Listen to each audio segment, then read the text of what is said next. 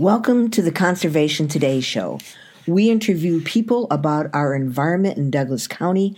I am your host, Frances Etherington. Last weekend, I attended the annual Public Interest Environmental Law Conference in Eugene, Oregon. The community radio station, KEPW, was broadcasting live from the conference. KEPW is at 97.3 on your dial in Eugene.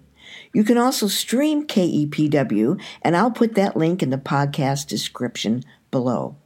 KEPW rebroadcasts this show, Conservation Today, on Saturday mornings.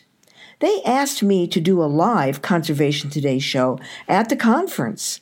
Yes, it was loads of fun. The conference has hundreds of interesting environmentalists from all over the state. Today, you'll hear those live interviews from the Public Interest Environmental Law Conference. These were done on March 2nd. So this is Frances Etherington broadcasting live here at the PILT Conference, where everyone's tabling, and who just walked by is Joseph Vale from KS Wild, Klamath-Siskiyou Wildland Center. Hello, Joseph. Hi, Frances. How are you? I am good. It is exciting to get here from Roseburg through all the snow eclipse. Yeah, I came up from Ashland, and wasn't quite as snowy down there, but I went through quite a bit of snow, cars on the side of the road, a big RV in the middle of the freeway. Quite a lot of snow. Yeah, we had a lot of snow down in Roseburg. I live near the crest of the Coast Range, outside of Roseburg, and we had over 2 feet of snow. Yeah, I'm hopeful the snowpack will stick around, and it'll be good for the salmon come summertime when the snow will be melting instead of the drought conditions we've had the last few years down in southern Oregon. So we'll see how that goes. Well, this is a record-breaking snow event. Is it?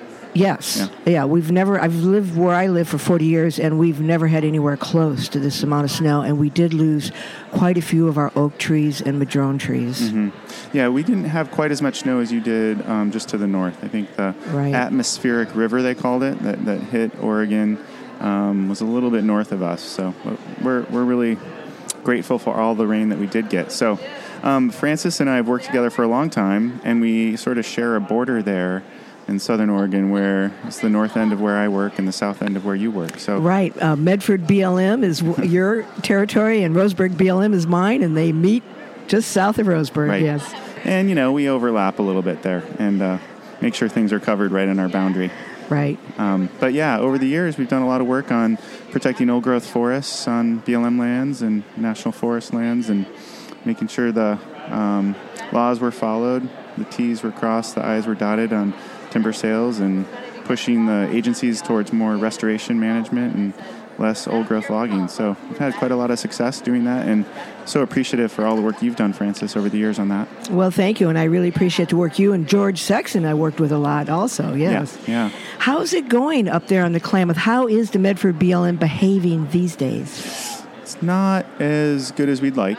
In 2016, they came out with a new plan for the Medford district and all the BLM districts in Oregon. Actually, I'm going to be talking about the BLM in the next panel. So, right. Yeah. So there's about 2 million acres of BLM land in Western Oregon, and they came out with a new plan for all that landscape, all the checkerboard land, BLM land, and down in the Medford district, it's quite a big district, about 800,000 acres, and we have wild and scenic rivers like the Wild Rogue that flows through the BLM, old-growth forests and old-growth forest-dependent species. In 2016, they came out with a new plan for that whole landscape, and they've really emphasized this regeneration harvest thing, which is essentially a clear-cut light sort of approach that we're really concerned with. So we've been really trying to push them away from that and into thinning small diameter around homes and communities, focused on restoration and community protection from wildfire. But it's really hard to get them away from their regeneration logging plans. The Roseburg BLM and Coos Bay BLM is doing a strange thing where they're going in and doing a regeneration harvest, which is another word for clear cut. Mm-hmm. They're doing a regeneration harvest on units that they thinned 10 years ago. So there's plantations that they've thinned in order to enhance old growth characteristics so they'll grow faster, and now they're clear cutting them. That's the focus of all their timber sales right now under this new plan. It's very strange. Yeah. It's unfortunate that they've sort of gone backwards. And, the Northwest Forest Plan governs the national forests in all of Washington, Oregon, and Northern California, the west of the Cascades, and the range of the northern spotted owl. And these BLM lands are a pretty central part of that Northwest Forest Plan. So what we've seen and what we're really concerned about is the effective withdrawal of the BLM from the Northwest Forest Plan. They withdrew from the Northwest Forest Plan, so now only the Forest Service complies with things like the Aquatic Conservation Strategy. The Aquatic Conservation Strategy, which requires them to no longer degrade a watershed. Right. So the BLM said, no, that's not for us anymore. Yeah. It's unfortunate. Yeah, it is unfortunate. But there's some other things going on that we work on together, like the big LNG pipeline, which connects us through the fact that it runs through both of our territories from Malin, Oregon, just east of Klamath Falls, all the way to Coos Bay. And I know you've been working a lot on that. We just got a new timeline from the Federal Energy Regulatory Commission, the federal agency in charge of doing the environmental analysis and approving eminent domain. And their new timeline is that the draft EIS is going to be out next month. Mm-hmm. And the final EIS, they actually put a date on it. It's going to be October 11th, my birthday. Oh, wow. And then, I wonder if they did that on purpose. And then they plan to do the final on January 2020. Wow. And so we had a panel on that yesterday here, and they're going to have a hard time getting through us. You know that. Yeah, I do. And you know what, though, is they're formidable. They have a lot of money. The proponents for this are putting a lot of money out there in these communities. When you think about what's at stake, we're talking about globalizing an energy resource. Exporting natural gas from the west coast of the United States would make them a lot of money. It would save them a lot of money. And so they're able to throw around tens of millions of dollars, and they're trying to pay off these counties and give grants, and they have these glossy flyers that are We've gotten a dozen of those glossy flyers in the mail. I couldn't believe it. Yeah. Right. Yeah. But what gives me hope is there was a hearing for the DSL permit down in Medford, Oregon. The Department of State Lands permit, yes, for removal fill permit. Right. Guess how many people showed up? How many? Over 1,000 people showed up in opposition in Medford, Oregon. The line was around the block. And, it wasn't just card-carrying environmentalists. There's a lot of people across the board that are concerned with a pipeline through southern Oregon. So it's great to see how strong that opposition is. I would say it's probably the biggest campaign in southern Oregon right now. A lot of no LNG stickers on the backs of people's cars and water bottles right now. So. That's great to see. This is a Canadian corporation, Pembina, who wants permission from the Trump administration to take with eminent domain private property from people in Oregon. Mm-hmm. And there's over 245 private landowners, non-industrial forest land private landowners, that are in the path of the pipeline. And they couldn't get anybody to sign a right-of-way agreement back in 2016, just before the Obama administration denied it. Mm-hmm. And they denied it because the landowners would not sign. And I am part owner of land in that pipeline route.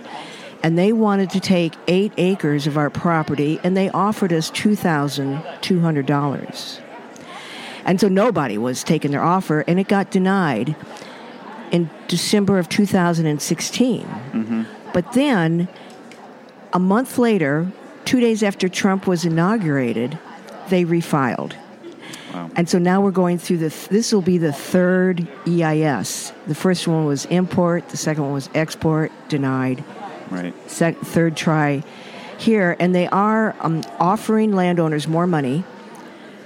And but still, about half of those 240 landowners refuses to sign, and they refuse to have a Canadian corporation use their land with a one-time payment, where this Canadian corporation will make Canadian profits billions of dollars for decades off their property. Yeah. Well, that's great to see. And I don't care if they offer you $200,000. I hope you don't take it. Well, one more thing is I was curious what you thought about the passage of the public lands bill that saved the Devil's Staircase. Is that an area you're familiar with? Yes, that is wonderful. That's part of Coos Bay BLM and the Siuslaw National Forest. Right. It's a very rare little gem in the Coast Range to have an area that's not roaded. It's now wilderness. How many acres is it? I think it's about 30,000 acres. 30,000, yes. It's just on the other side of the river from the Elliott State Forest. Uh-huh. Yeah, we had a lot of things in that bill, mostly wild and scenic river expansions for the Wild Rogue. We were able to stop some mining threats on the Chetco River in the very south coast of Oregon. And there's some expansion to the Elk River, which is also comes out around Port Orford in southern Oregon. There were some other things in there, like finally a total decommissioning of the Elk Creek Dam. That was a large dam project on the Rogue River, and some other wild and scenic expansions. So we're pretty happy about that. Unfortunately, we did not get the Wild Rogue Wilderness that we've been working on for so long, but it's great to see that the Devil's Staircase was protected as wilderness. Probably a pretty rare area to have that kind of intact forest in the Oregon Coast Range. Rugged, and that's why it didn't get logged, is because it's just darn rugged, but it's beautiful walk into there. Mm-hmm. So, have you been to the waterfall? Or I haven't been that far in. It's deep in there, huh? It's deep in there. Yeah. Well, that's great. Well, I have to run to another panel. Well, thank you so much, Joseph Vale from the Klamath-Siskiyou Wildland Center.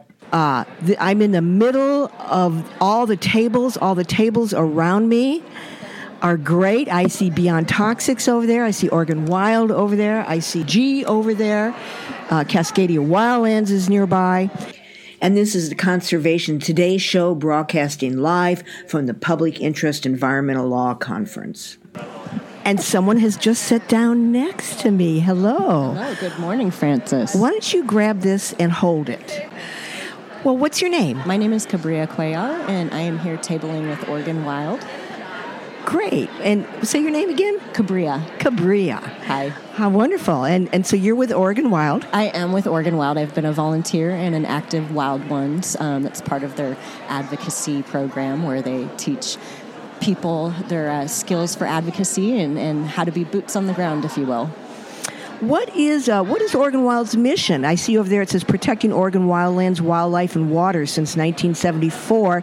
I understand that there's some issues going on with wolves in Oregon. Can you tell me what the work is you're doing around wolves and what the state is doing around wolves? Sure. Well, there's always, when is there not issues with wolves?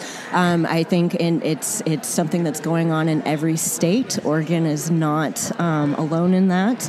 Right now, Oregon's last official count was 124 known wolves. That population has not increased that much over the last few years, and that's got a lot to do with the state of Oregon taking them off the state's endangered species list in 2015. So the state removed protections for wolves in the entire state, and I don't know how much folks know about our wolf population currently, but most of those wolves are in northeastern Oregon. Now, there have been, everybody knows about OR7, our famous wolf that traveled all the way down to California and then came back again. And where is OR7 now? Do you know? Yes. Actually, I got to visit his stomping grounds this summer. Quick plug with Oregon Wild. They do an annual wolf rendezvous. They do one to Crater Lake Rogue area, and that is where OR7 currently is. Right now, it's the only known pack in the area. It's called the Rogue Pack. Journey's an older guy, but he's still there. He's still the alpha male. He's still part of that breeding pair. Now there are wolves still dispensers leaving their natal packs, traveling to California. We've had some of OR7's descendants travel down into California, even into Nevada. But they're looking for mates right now, so they haven't settled down. So right now there's only one pack. I want them to travel west to my place. We want them to travel west. Now we have heard a little bit about the pack outside of Mount Hood. that's been exciting because that's been that's been new territory for them. So we hope that they're gonna continue traveling west. There's also been some discussion of wolves in the coastal areas of northern Oregon, but again, not established packs. And I think to be an established pack, don't quote me on this, but we need to have breeding pair and I think 2 more in Oregon. It changes. And so, how many breeding packs are there in Oregon now? Ooh, I want to say 11, but don't quote me on that. Okay. Yep. And are they still protected under the Endangered Species Act, the federal protection? So I'm so glad you asked that because I'm actually doing a presentation on Tuesday night here in town at Cascadia Wildlands building to talk about that. So they are still federally protected in 2/3 of Oregon, in the 1/3, the northeastern third of Oregon, along with the northeastern third of Washington. Federal endangered species protections were taken away. We are expecting the federal endangered species to be taken away or an official delisting this year. In fact, we were expecting that to happen at the end of last year. We think maybe the government shutdown stalled that. It didn't happen. And now we know that there was a House bill that was making its way through to try to delist them that way. That never got to go to the Senate. But we do expect U.S. Fish and Wildlife Services to announce their delisting decision this year. And I've been involved with Cascadia Wildlands, Oregon Wilds, and Center for Biological Diversity in getting ahead of that delisting, where we are collecting comments because there's going to be a 30 to 90-day comment period after U.S. Fish and Wildlife Service makes that announcement. And it's just not time to take away protections. If you pay attention to wolves and you see what's happening in Idaho, Montana, now that it's been turned over to the state for their management plans, I'm doing quotation marks here, it's been a slaughter. It hasn't been good for wolves. It's been quite ugly. But why are wolves important? Why do we want to protect them? We haven't had them for a long time, so what's the point? Well, they're an apex predator, which means as a predator, they have a lot of influence on their ecosystem. So we can look to Yellowstone for the example of what can happen in a habitat once wolves are reintroduced. With Yellowstone, they were experiencing a lot of their native plant species. They were losing their aspens. They were losing due to overgrazing from their deer elk population, and it's something we call the trophic cascades. It's a scientific name, if you will, but when wolves were reintroduced in the 90s, what we found was those populations that were overgrazing the greens started to get put in check. Wolves will always go after the weakest in the herd, and so we found that the elk and deer population got faster, got smarter. They weren't sitting around munching by the river so often. It gave the plant life a chance to grow back. It gave the rivers an opportunity to expand. It gave the fish an opportunity to be fish. We saw bird life come back into the area. We saw dams start being built, and so a lot of us point to that as an example of the balance that can come back in play when a predator is allowed to be a predator. And wolves, just like a lot of predators, now this is a big myth that's out there, they do self-manage their populations. They don't breed if circumstances are not good for breeding. Interesting. Yeah. You know, on the Pacific Connector gas pipeline, wolves is one of the 8 or 9 mammals that is impacted impacted by that pipeline itself, and that is that Crater Lake pack up there. It goes right through their habitat. Yep. And the assessment of their biological assessment said that it's not likely to adversely affect the wolves because they're going to cut down a bunch of trees and there will be more deer and they'll have more food. So anyway. Well, I got to meet with a rancher who has been dealing directly with the rogue pack. And in our discussions, it came up that there was a lot of logging in the area behind his ranch, which was originally where the rogue pack was denning. I'm not saying that that's a direct cause of the rogue pack coming down into his area, but logging does push around, any kind of that development does push around native species. I mean, I live in Thurston, where we hear about cougars coming down every now and then, and if you spend a lot of time driving around Thurston, you can't help but look around at all the clear cuts that are happening around us, and it makes you go, gee, I wonder why the predators are coming down. So I hear that argument. It's a twist on facts. Well, it's been fascinating, and thank you so much. Give me your name again. Again, my name is Cabria. From Oregon Wild. From Oregon Wild. Thank you for working to protect the wolves. And Tuesday, you're giving more information on this. Where is that? Tuesday night, I'm going to be partnering up with Cascadia Wildlands and Oregon Wild. It's part of Center for Biological Diversity's Ignite Change campaign. It's their Call of the Wild campaign to get ahead of the federal delisting, which will happen Tuesday night at I'm going to butcher this, but the Mahonia building. It's actually the building that Cascadia Wildlands is based at. So if you look up Cascadia Wildlands, it's that building. Doors are going to open at 5. We're going to start the presentation around 5:30. And Nick Cady from Cascadia, who's been very actively involved in the Oregon State Wolf Plan, will be there to fill in some of the legal blanks that I can't fill in, and then we're going to finish it up with an opportunity to write some comments to send to U.S. Fish and Wildlife Service or to Governor Kate Brown, because the Oregon State Wolf Plan, I didn't get a chance to talk much about that, but Oregon State was going to hand down their wolf plan, and they've now postponed that. That was supposed to happen here in March. There was a protest organized in Salem on the 15th, but they have just said that they're postponing that to an indefinite date. We do not know what's going to happen. Is that March 15th? Yes. And is that protest still going to happen? Right now, the protest is canceled. Okay. And and we're because they postponed it, so we won't protest as long as they keep postponing it. Yeah, exactly. And just so folks know, this wolf plan that got postponed actually is now 4 years overdue. So it's constantly changing in the state of Oregon, just like everywhere else. And we want Oregon to continue to protect those wolves, for Absolutely. sure. Yeah. Okay, well, thank you so much. Thank you, Francis, for everything you do. Yeah. This is a Conservation Today show broadcasting live from the Public Interest Environmental Law Conference in Eugene. Thanks to KEPW Community Radio in Eugene. This is Francis Etherington, and we are going to take a break. We'll be right back. We're back. This is Conservation Today, and I am your host, Francis Etherington.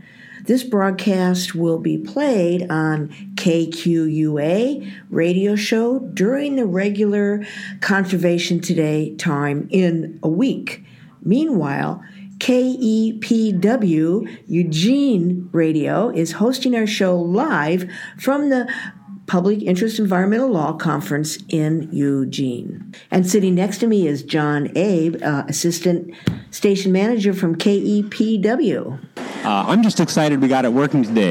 We have a little egg on our face. We planned to have a lot of good programming yesterday, and we got a little bit. I hope people caught that.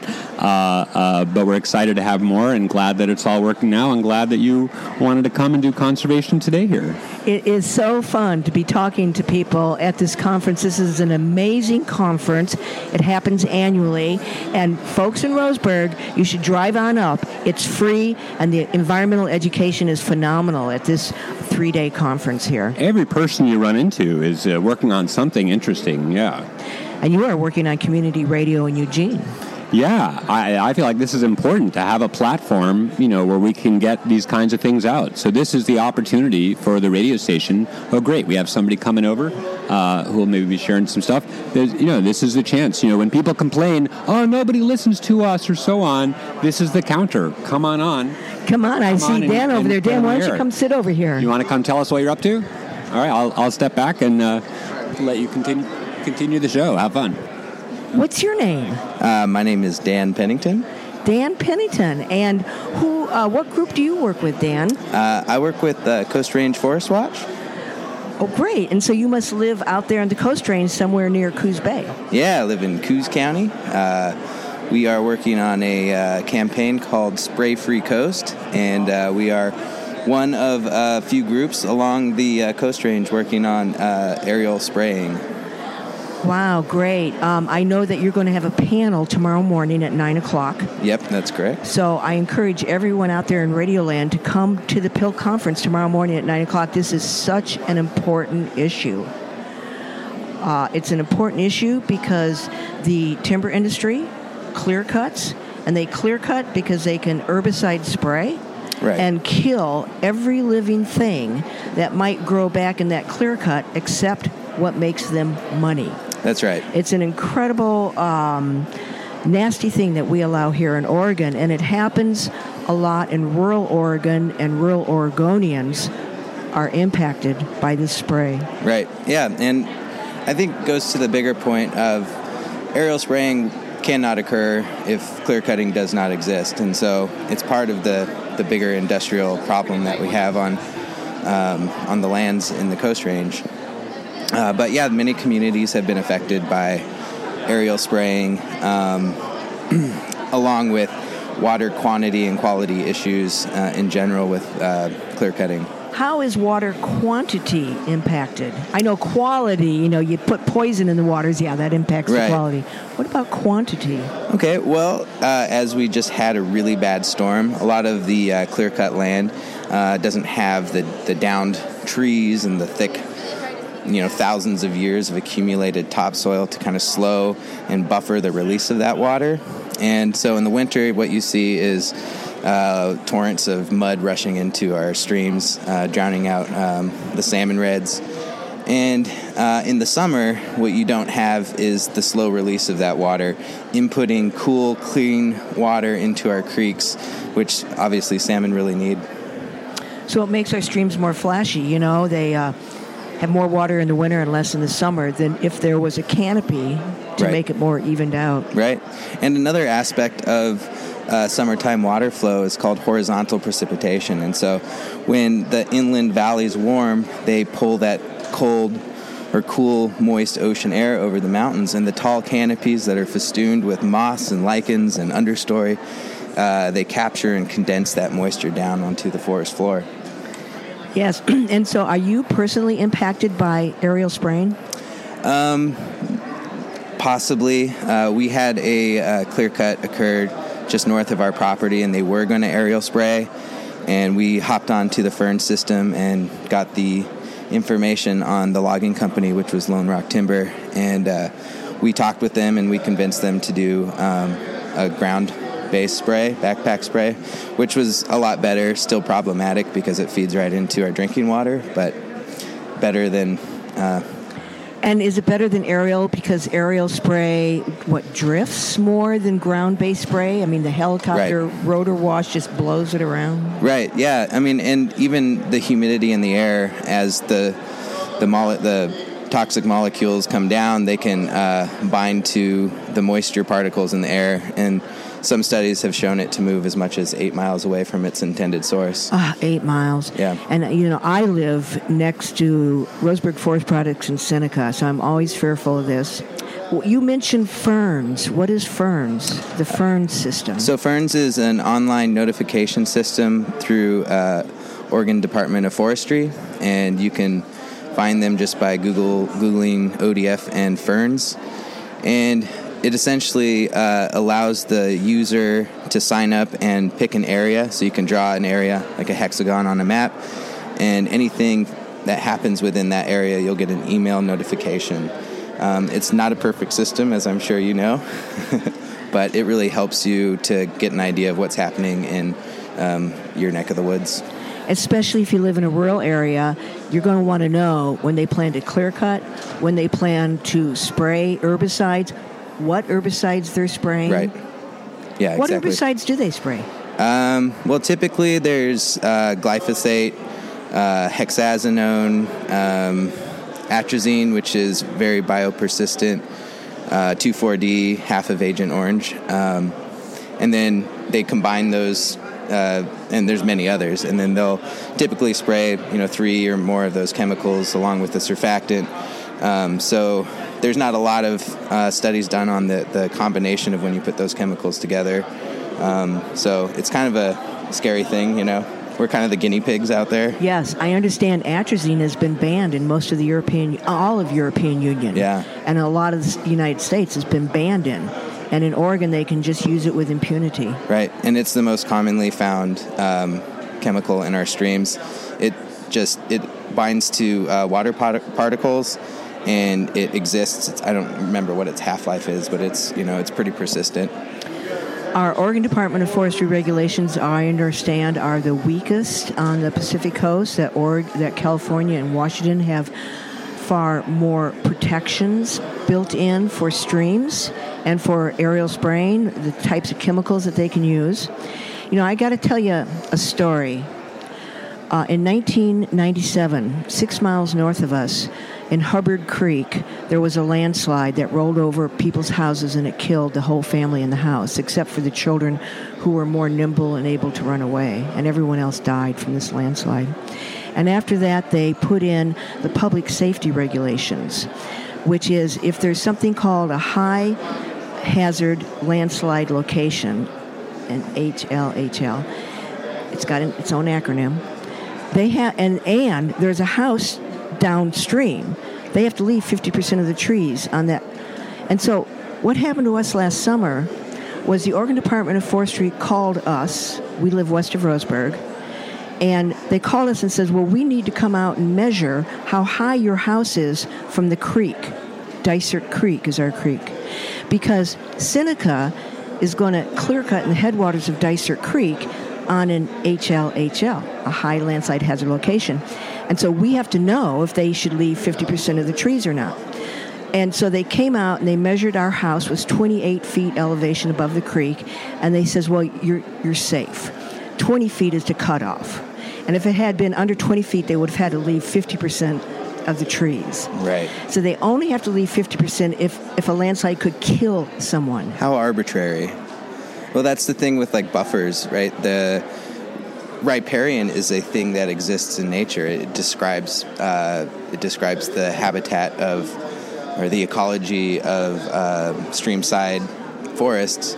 But humans decide what a buffer is, and it's just a construct of what they want to perceive to be enough of a riparian.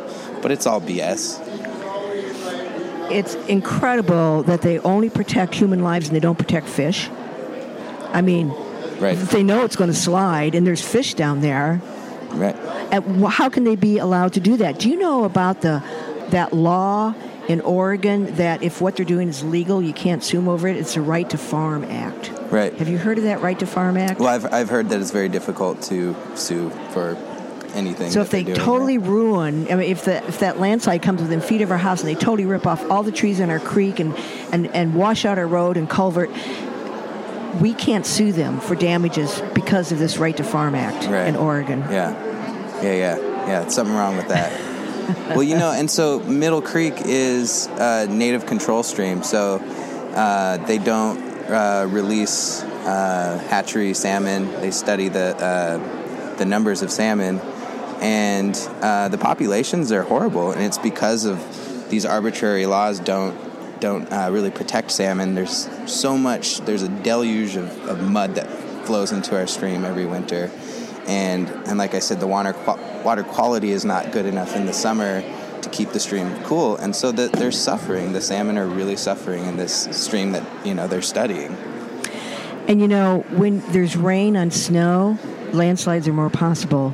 And we just had an incredible amount of snow where we live, and we can see that clear cut above us that they did this last summer. And now if it rains in that snow, we won't die. Will it happen? We're just frightened. Right, yeah.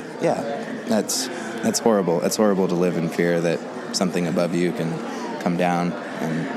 And the rain on snow. Well, thank you so much, Dan. Oh, thanks for having me, Francis. For talking. It's been fun. Yeah, it's my pleasure. Right. Great. Okay. Well, this is KEPW, live from Pilk. And this is Francis Etherington on Conservation Today. And so now let's see if we can find someone else to talk to. Who might might be around this table. After all, here at PILC, we have some of the most incredible environmentalists from the world walking around here at PILC. And if you haven't been here, come. Hello. Hi, Francis. What's your name? My name is Jimmy Betts. Hey, Jimmy Betts. Well, welcome. Who are you with? I work with a few different organizations, but a collective that I have been working with historically related to frack gas infrastructure, both at the regulatory level as well as on the ground with grassroots resistance is Beyond Extreme Energy.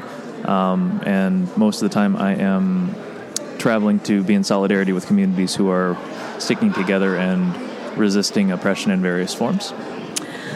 Well, Jimmy, we met in 2015 at a Beyond Extreme Energy event. Yes. Where we protested in front of the Federal Energy Regulatory Commission office in Washington, D.C. Mm-hmm. At the time, I was facing a threat from a Canadian corporation to put a pipeline on my property. And I was so glad for Beyond Extreme Energy to provide this opportunity for me to come to D.C. and protest in front of that office. We did a fast, and that's where we met. Oh yes, in particular, I was really glad to see you make the journey out because many of the folks we do work with are more East Coast based, and so it's a little bit lighter lift. And so it was excellent to have you out there with us, and a few other comrades too who came from your bioregion. Yes, yeah. Right. Jacob LaBelle was there, who's now with the Children's Trust lawsuit from Roseburg. So what is our biggest issue now that we're working on? When you say our? How about your? Personally, I do different work than the collective of Beyond Extreme Energy as a group of people in realms of what would be considered by some maybe community defense, community sovereignty, could be related to food issues, as well as more sustainable forms of actually being with nature and getting food. Sometimes people call it permaculture. I would call it decolonizing permaculture because of everything that's tied into that, and also what is considered Western and white culture. And so some of the work I do is around skill sharing, as well as developing solidarity between movements as well. So it's not just about extraction, and I think you know this as well. It goes beyond that. It hopefully will unlock the relationships that some of us have felt that we're separate from, both with each other as people, with other organisms, as well as the planet, the land that we're on. So many things that are going into that analysis, and at least for this year, I'm hoping to do a little bit more of a guidance type of role, both learning more information, learning more skills, and then being able to share that with people who both want it, as well as may not have direct access to it because of patriarchy, among other things. What is our biggest threat right now as far as the West Coast communities go here in Oregon, in your opinion? Ooh, I don't want to answer that, mainly because I'm not a local resident or anything of that nature, so I would defer to asking you that question. Well, my answer would be Jordan Cove. Jordan Cove, okay, certainly, for talking about this. A Canadian company who wants to take Oregonians' land in order to ship fossil fuels, some of the highest greenhouse gas emitting fossil fuels. How stupid can we be and put the export terminal on a subduction zone earthquake in a tsunami zone? Okay. So that's what I think. That is a major threat for this bioregion, let alone pretty much every other part of the coast as well, because all of this stuff will travel around through ocean currents as well as the atmosphere itself. So, they're going to do an extra 120 ships a year is what they want to do to ship this gas to Asia, and they have to go through all the whale migration routes, and so it impacts 8 species of whales protected under the Endangered Species Act. So it's a huge impact to whales, as well as people, as well as our climate. Yeah, liquefied fracked gas, and this is the third strike, essentially, that they're coming back with the same or similar. We're just going to call it the same project because, let's face it, they're trying to do the same thing with a different name, maybe a different set of contracts here and there. Yes, and a bigger owner. Verizon sold out to Pembina. So that's what we're dealing with here. So come to the PILC conference, everybody out there in Radio Land, and there's lots of great issues. And have you been on any panels? I have not been in any panels. I'm just here to support. I was just recently in the Law and Oppression panel with Women of Color Speak Out of the Seattle general area. And so just whatever I can do to support folks who are building their analyses, being lovingly critical of one another in relationship, because if you're critical with somebody without a relationship, you're just yelling back and forth and nobody's actually learning anything. But that is one organization of people who I respect profoundly for the work they do as people of and in the environmental, we'll say, movement, whatever that means. So, yep. And so we're so lucky to have this environmental conference, so close to Roseburg, right here in Eugene. And it's fascinating, a lot of educational stuff. So, come on out to PILC. It's free. It is free, and it's wonderful. Thank you, Jimmy. Thanks, Francis. And here, I'll hold this. And, look, there's someone over there that might want to talk to us. Could that be Dave? This is Francis Etherington, Conservation Today, on KQUA Radio, and today live on KEPW. Live from PILC. We're going to take a break, and we'll be right back. We're back. This is Conservation Today. I'm your host, Francis Etherington, and we are doing live from the PIELC, the Public Interest Environmental Law Conference in Eugene. Thank you to KEPW in Eugene, 97.3 on the Eugene dial for recording this program for us. It was recorded on March 2nd, and we will play it again for our Roseburg audience at KQUA on March 8th and 9th. Well, hello there. Hi. What's your name? I'm Dave Stone. Hi, Dave Stone. And who are you with? I'm president of Friends of Douglas Fir National Monument. The Douglas Fir National Monument. Yeah, it's a proposal for a new national monument. Yes. To cover a big chunk of the Willamette National Forest east of Sweet Home. East of Sweet Home, and it's a part of the Willamette National Forest. How many acres would the monument be? 500,000. Hey, that would be great. Yep, it's big. It needs to be big. And why should it be a national monument? Well, right now it's just general forest managed by the Forest Service for things like timber production and that sort of thing. We want to switch over from timber targets to restoration forestry. Restoration forestry is a way to bring back the forest to a natural condition from all the damage that logging has done. Our version of restoration forestry, there's lots of definitions. Our definition includes thinning to get rid of the brush that fire suppression left in place, prescribed fire to burn up some of that brush, and closing and decommissioning, which means taking out old roads that are eroding into the creeks. Yes, I mean, those roads, I understand, are some of the worst dangers to our fish, especially when we have a huge snow event like this and perhaps rain afterwards. Yeah, rain on snow is really bad, especially on old, poorly engineered roads. So decommissioning roads means you go in there and you just take out the road, and after you're done, it looks like the road was never there. So I understand roads are bad because they often slide away, more so than a natural hillside. Yeah, there's that. There's lots of other problems with roads. Wildfires, 70 or 80% of wildfires are human-caused.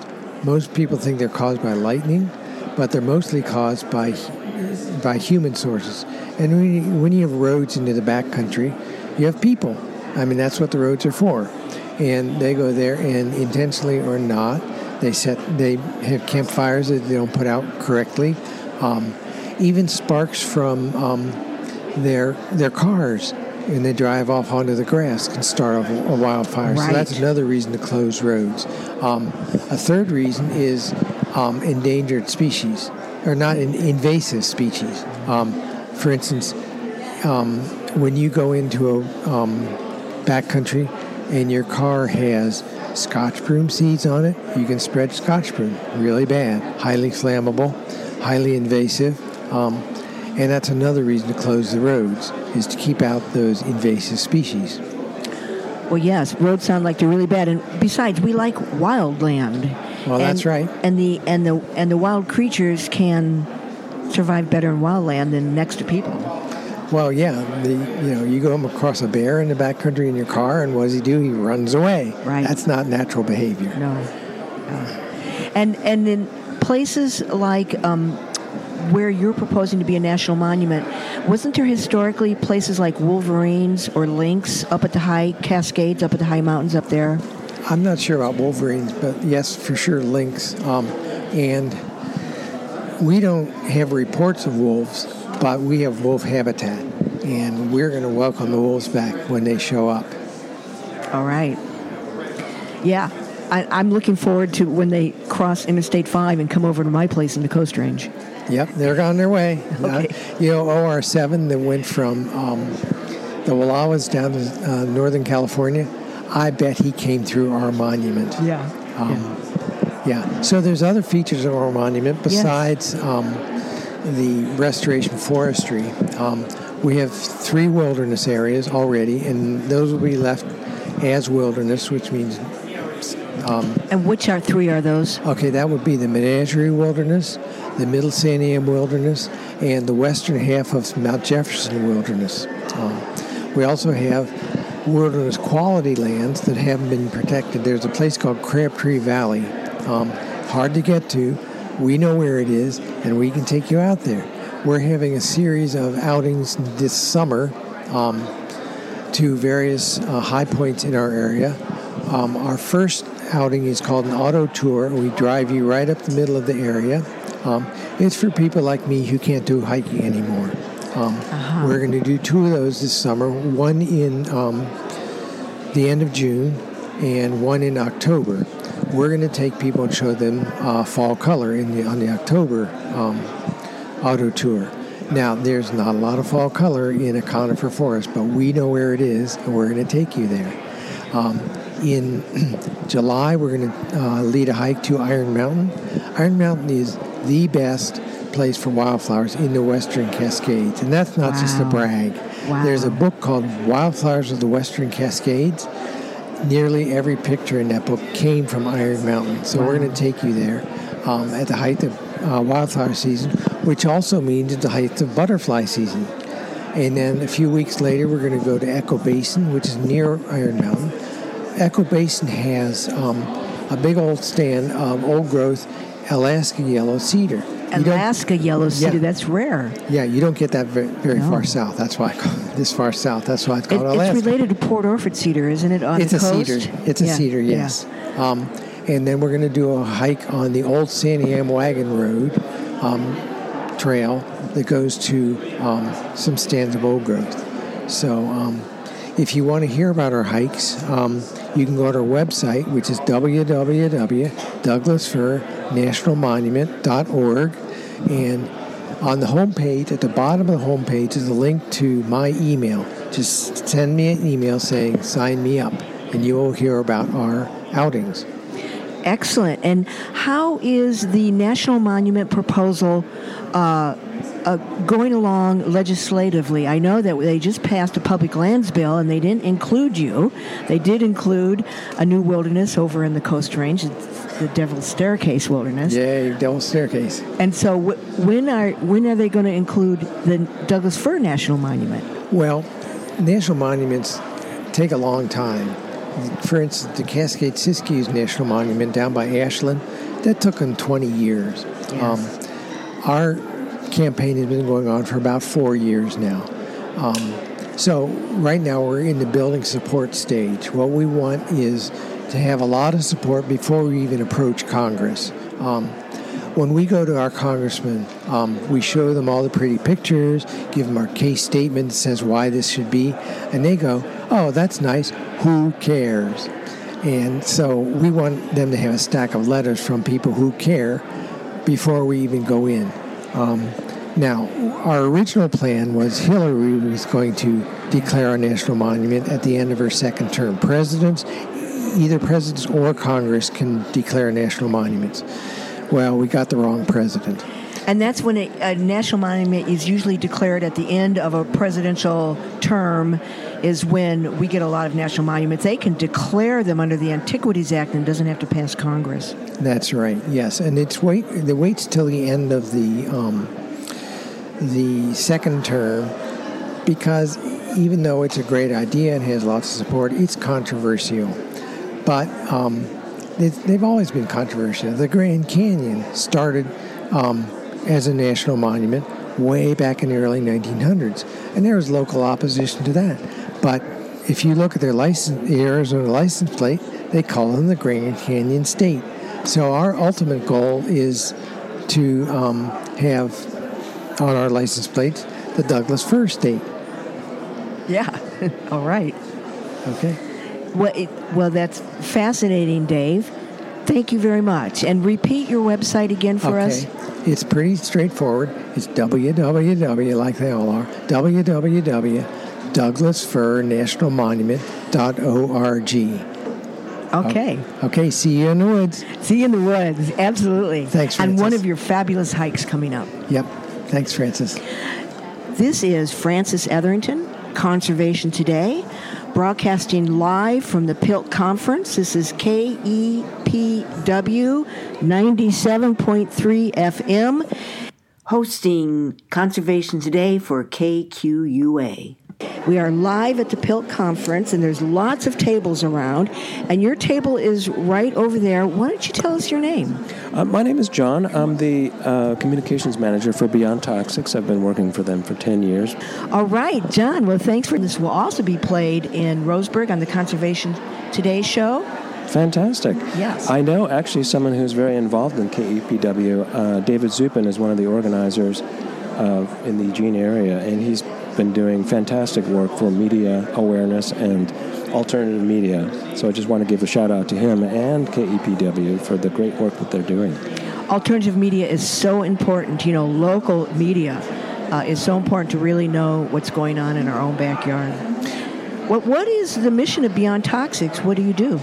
Well, I am the communications manager, so I do some mundane things like take care of the website and put out flyers and so forth. But I'm also in charge of connecting with the media and getting our message out through the mainstream media, and alternative media is a wonderful way of doing that too. I'm a very big supporter, have been for years, of alternative media.